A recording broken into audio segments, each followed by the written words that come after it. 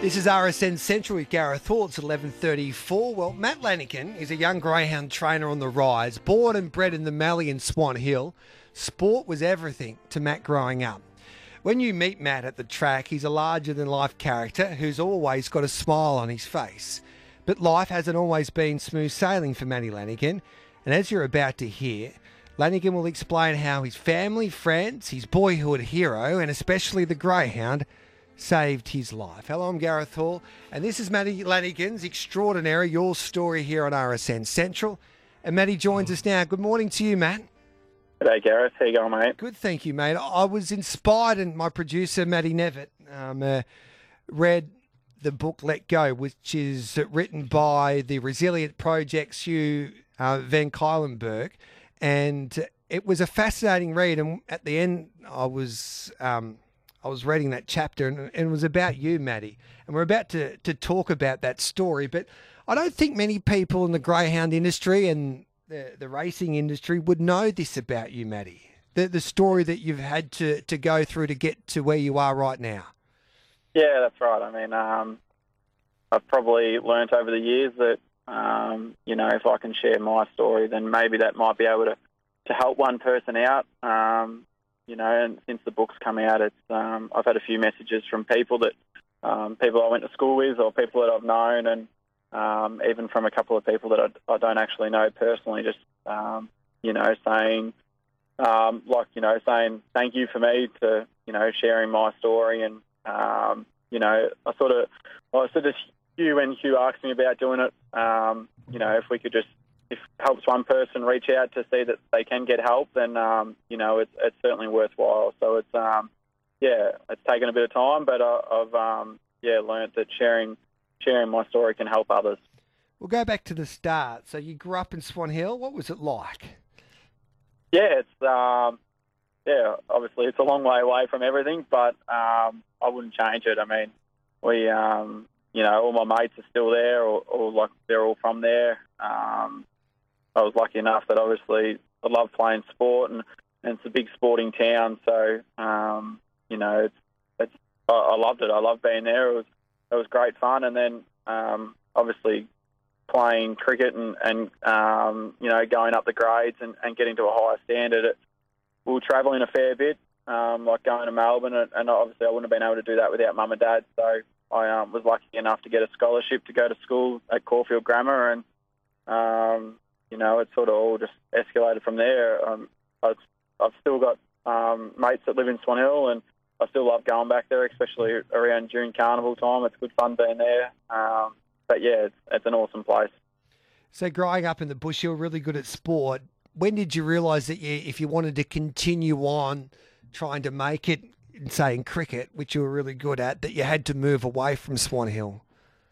Probably when I was the age of 15, really. I mean, I was always travelling down like for Vic sides and all that sort of stuff. I was always going down to Melbourne, probably nearly every weekend, really. And then I was lucky enough that I sort of got invited to go play for the Melbourne Cricket Club, and that sort of involved going to training on a Thursday night and then obviously playing again on Saturdays. So, like I said before, I was lucky that I had such good support from Mum and Dad that they would drive me down there, twice a week sort of thing, and it's a 4-hour trip. But, probably doing that, it sort of certainly took its toll on me, and obviously it took its toll on Mum and Dad doing all the travelling, and that's probably when we realised that, that I needed to be closer to Melbourne and to where, all my training was going to be. Probably about 15 or 16, I reckon. Tell us about your relationship. So you moved from, what age did you move from Swan Hill to boarding school? 15, I think it was, yeah. 15. I started, year 10. So. Were you excited? Do you remember back then? Were you excited to head to Melbourne and start that new journey? Or were you one of those boys that would get homesick missing Mum and Dad? No, I certainly was really excited by it. I was pretty lucky that I knew a couple of guys that went there, and obviously Caulfield Grammar had the likes of Chris Judd that had been there, and Brendan Goddard, and so I was pretty excited by all of that. And I love boarding. it was sort of like being on school camp, your whole time. I was in there with like all my mates pretty much. So, yeah, I absolutely loved it. I had an absolute blast. And unfortunately, probably schoolwork I wasn't very good at. I sort of just always I sort of just liked having a good time and mucking around and having a joke with everyone. So schoolwork probably I didn't concentrate hard enough. But, obviously the opportunities that I had playing sport and the people that I obviously got to play with and become mates with and everything like that was, outstanding. And, I would never change it, that's for sure.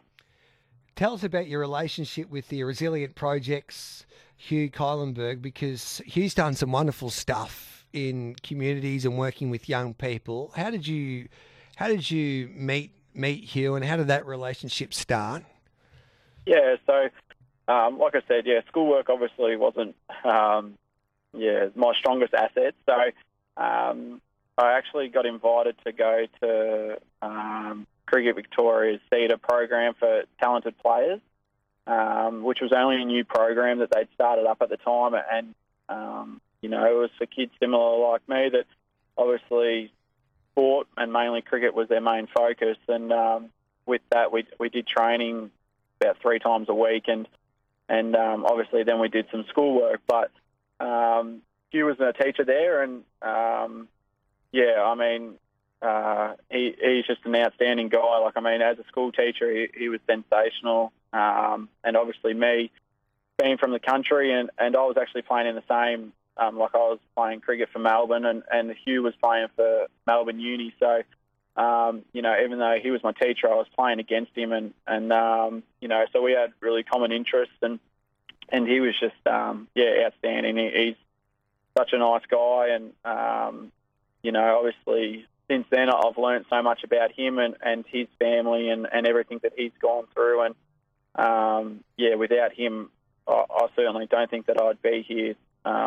Obviously talking to you today, but just doing everything that I'm doing without him, he's been a massive part of my life, and I'm very thankful that our paths crossed ways. This is RSN Central's Your Story with Matty Lanigan, the boy from the Mallee that was a really talented sportsman and then hit rock bottom before going on to be one of Greyhound's rising star trainers. He's already won a couple of Group 1s and he's been good enough to open up and tell his story to us here on RSN Central. So, Matty, how long... So you moved as a 15-year-old from Swan Hill to Melbourne to go to boarding school. But how long until you realised that life was getting a little bit too tough? Probably it started all when I was about 17 and a half, just before my 18th birthday.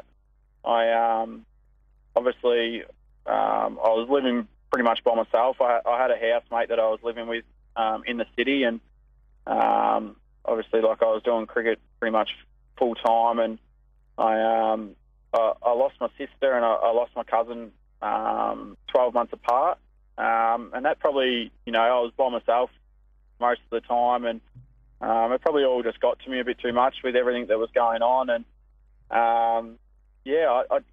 I just remember obviously struggling really badly, and everything sort of just got to me, and I remember just saying something to Hugh one day, that I just needed to go home pretty much. Something wasn't right, and I went home and spent a couple of weeks home with Mum and Dad, and obviously things got the better of me pretty much, and without Mum and Dad, obviously without their help and a good family friend of ours, they pretty much saved me pretty much. So that was probably, like I said, I was probably just about to turn 18, and without those people, like I said, everything could be a little bit different, but we're still here, and it's all going well. Do you remember the day when it just became too much, where the breakdown started? Yeah, absolutely. Yeah, I still, unfortunately, I still have thoughts about, I reminisce about that day, and I sort of can't really remember exactly what my thought process was before it all or anything like that, but I certainly remember going into the hospital I can remember. Was like this I in said, Melbourne or Swan Hill? This was in the Swan Hill Hospital. Yeah. So I was at home at Mum and Dad's, and I was lucky that, like I said, it was actually Mum and Dad, like our family friend. He pretty much was the one that took me in to the hospital, and I spent a couple of days in there before the Swan Hill doctors pretty much said to me, look, that I needed to go down to Melbourne, where I was admitted to the Melbourne clinic, which was obviously a mental health hospital, which was all pretty daunting and everything like that. I was certainly the youngest person there, and I spent 2 weeks in ICU there, and then once I did that, I was just put out into the general ward, and I spent 3 months in the hospital there, and it was all a lot. It was certainly pretty scary, but it's like now that I've got the help, and I still obviously have bad days, but I've got my other things that I do to, like when I feel like I'm getting down, that I can do these things that will help me out and just make me have more positive thoughts. We're talking to Matty Lanigan. He's explaining his story. We know Matty is one of the brightest young talents in the sport of greyhound racing, but he has some story to tell. And if anyone is struggling out there, Lifeline number is 131114. So that Melbourne experience there, Matty, when you had a chat to Hugh, did he realise there was a problem before you went back to Swan Hill, and then you went through that terrible period and that day that you nearly took your life? I'd probably say so. I mean, I certainly had been struggling for a little bit, and obviously Mum and Dad could probably back that up as well. And I mean, probably from, we've all learnt from it now, but from Mum and Dad's point of view and Hugh's point of view, I guess we probably never experienced anything like it before. And I mean, I had no idea what was going on, and I guess, that they sort of didn't either. They knew something was changing, but, without me sort of opening up to them, nobody really knew what was happening. So I was just really lucky that, that Hugh stayed in contact with Mum and Dad, obviously when I did go home. And obviously as soon as I come down to Melbourne and got out of ICU, I was really lucky to have Hugh there every day, and even the kids from school were coming in and everything like that. It was, like I said, without him and without Mum and Dad and all my friends and stuff like that, it's, I'm certainly very thankful to them. What was the process like when you went to Melbourne? How long did it feel for you to think, okay, I am getting better? Probably, at times it was very daunting. I'll be honest, it was pretty daunting going into there. Since then, I've been into another one as well. I went back into hospital again probably 12 months later. And when I was in that one, it was really good. It really certainly helped me. And like I said, I still have the same doctor from then, which is, 10 years on. So the whole process of it all, it's like I said, it was pretty daunting there. I was the youngest one that was in there, so I was terrified pretty much. But everyone, like the doctors and the nurses and everything like that, were outstanding, and they make you, they understand that, even when you feel down and everything like that, they understand what's going on. And it probably took me, I don't know, I honestly can't really remember. Probably 6 weeks or so to realise that. That I was getting on top of it. I started obviously on medication, and that took a couple of weeks for it to kick in. But it's probably even more so now. You realise actually how many people do struggle with it. And at the time, I think I was very closed-minded. That I was just thinking, why is this happening to me? And I didn't know anyone. I know anyone that had experienced it or anything like that. So. And I think that's probably the reason why now, I'm trying to share my story, that it just opens it up that it can happen to anyone. And, like I said, I've had such good family support my whole life and everything like that. And I've always been really well looked after. It just, things obviously got to me, and my mind just couldn't handle it. And it can happen to anyone. So if my story can help someone out there reach for that help, then it's worthwhile sharing. What would be your advice to those people out there? That it's okay not to be okay, really. Yeah. Like I said, I pretty much thought I had everything. I love my sport and everything like that, and like I said, family support and great friends, everything. And unfortunately, it can happen to anyone, but there's certainly good people out there that are willing to help. Family and friends, and obviously all the support networks that are out there, like you said, Lifeline and Beyond Blue, and the amazing people that are out there that are willing to help. It's incredible, and you're certainly not alone. And if you do feel like that at any stage, it doesn't matter if it's just a bad day or that you are having those really bad thoughts. There's always someone there, and opening up about it is certainly the best way of going about it. So, that's probably my advice. I read in the book there was a moment when Ben Cousins came and visited you while you were in hospital. Can you explain that day for us? Yeah, that was probably one of the better days in a hospital. That was outstanding. I mean, obviously he's like, I was a massive fan of him, and I was really lucky that Hugh's brother, he actually went to school with Daniel Jackson, and I become really good mates with Jacko, and he was coming in every day, and obviously I was going to have lunch with Richmond every Thursday, and I was spoilt, really. Like, they really looked after me, and Jacko organised for Ben to come in one day, and in he came, and I think Mum still has goosebumps about when he walked in. I think she nearly fell on the floor, and all the nurses and everything like that were gobsmacked that he was in there, and he spent a few hours with me, and he was just, obviously he had his own battles, and he probably opened up to me and probably showed me, from firsthand, someone that I idolised, that, that we all can struggle. So, and I've been lucky enough to still stay in contact with him, and, he's, I know that obviously he still had his battles on since, and so have I, really, but, I think he's going really well at the moment, and, that day was just incredible. It's, it was amazing. I reckon after everything that Ben Cousins has been through, and I know his old man, Brian Cousins, pretty well, I reckon that would make him smile listening to what, I know Benny's done things that he would have regretted throughout his life, and but things like that would have put a smile on Brian's face, like how much a conversation or meeting someone when they need you, when you need them the most, can change your life in a way, or help you move on. Yeah, absolutely. Like I said, when he came in there, he obviously spoke about what had he been through and the places that he'd been, and and it wasn't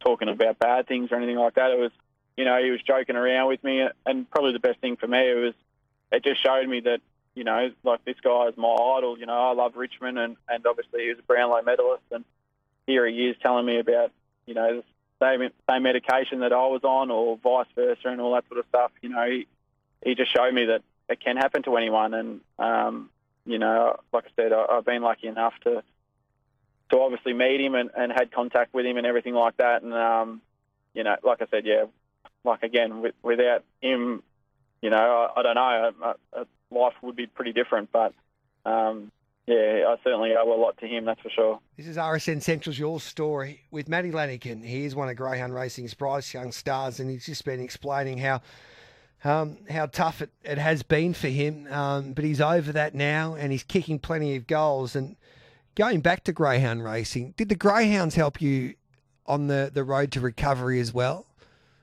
Yeah, absolutely. I mean,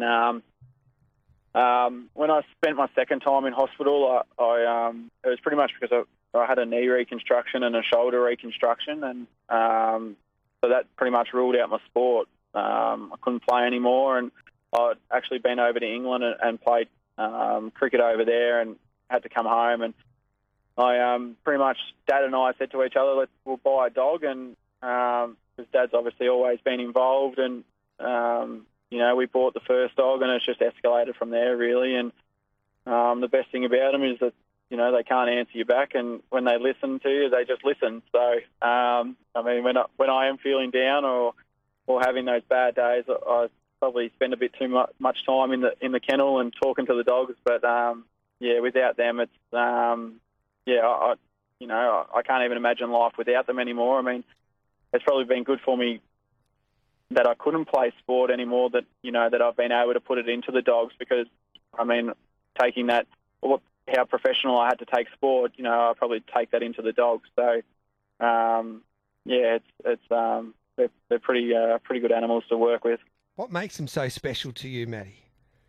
I just think they've all got their own different personalities. They're very affectionate dogs. Obviously, their ability to run and how fast they can go, and I really like the challenge of when you get a young one, starting them up and teaching them everything, and getting them fit, and just the feeling of when you win a race, knowing all that hard work that you've done to get them right, and when they do win a race, whether it is just a maiden or it is a Group 1 race, it's the satisfaction that I get from that.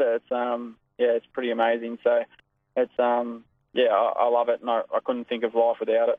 Is there any one particular one that is your best mate that you go to all of the time?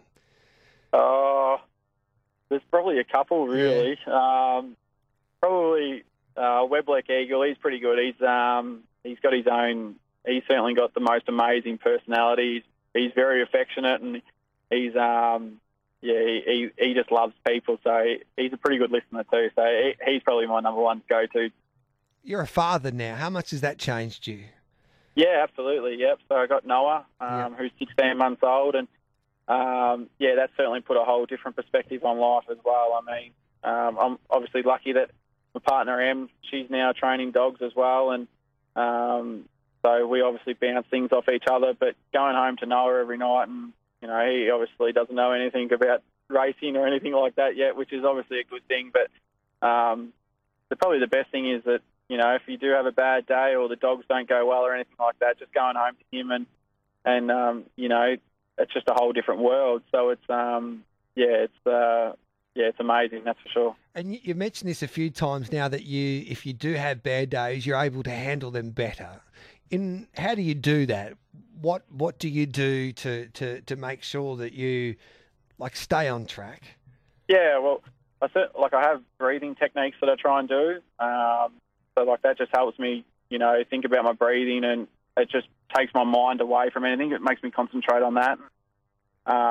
Same with, a big thing with me is trying to get enough sleep, which is obviously pretty hard being a greyhound trainer. But, when you obviously got a lot on your mind, sleep's the number one thing. So that's when my breathing comes in. But as much as Em probably says I don't do it enough, but opening up to her, when things are going down, I sort of need to make sure that I open up to her and tell her what's going on instead of trying to bottle everything up. But, my breathing and just trying to do things that I enjoy are my two main ones.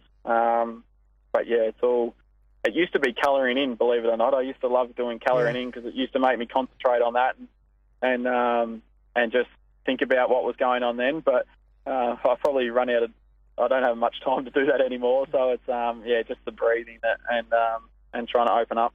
And I guess that's harder said than done, really, when Em wants you to open up. And I think that's the case for a lot of the people out there that are doing it tough. It's okay to open up and let people know that how you're feeling, and learning to be vulnerable. But yeah, I think people get scared to do that because they think, oh, well, I don't want to embarrass myself or let people down. But you're actually doing the opposite and letting yourself down. Yeah, that's exactly right. And I mean, Em's been awesome that obviously she knows when things are going wrong or anything like that now as well. And I guess I've probably got triggers that, or signs that I give off to her that when I'm not, when I'm not feeling right or I'm having a bad day. And like I said before, obviously now Mum and Dad,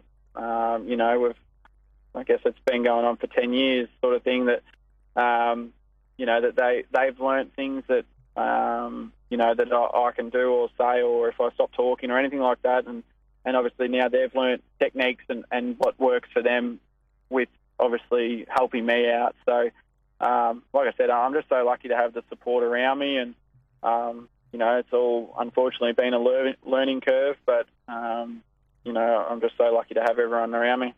What's your dreams now, mate? You've won 2 Group 1s already in the Greyhound World, a Sale Cup and a Hobart 1000. What do you want to achieve from now on? Do you understand that life's just more than winning Group 1s, or what's your perspective now on it?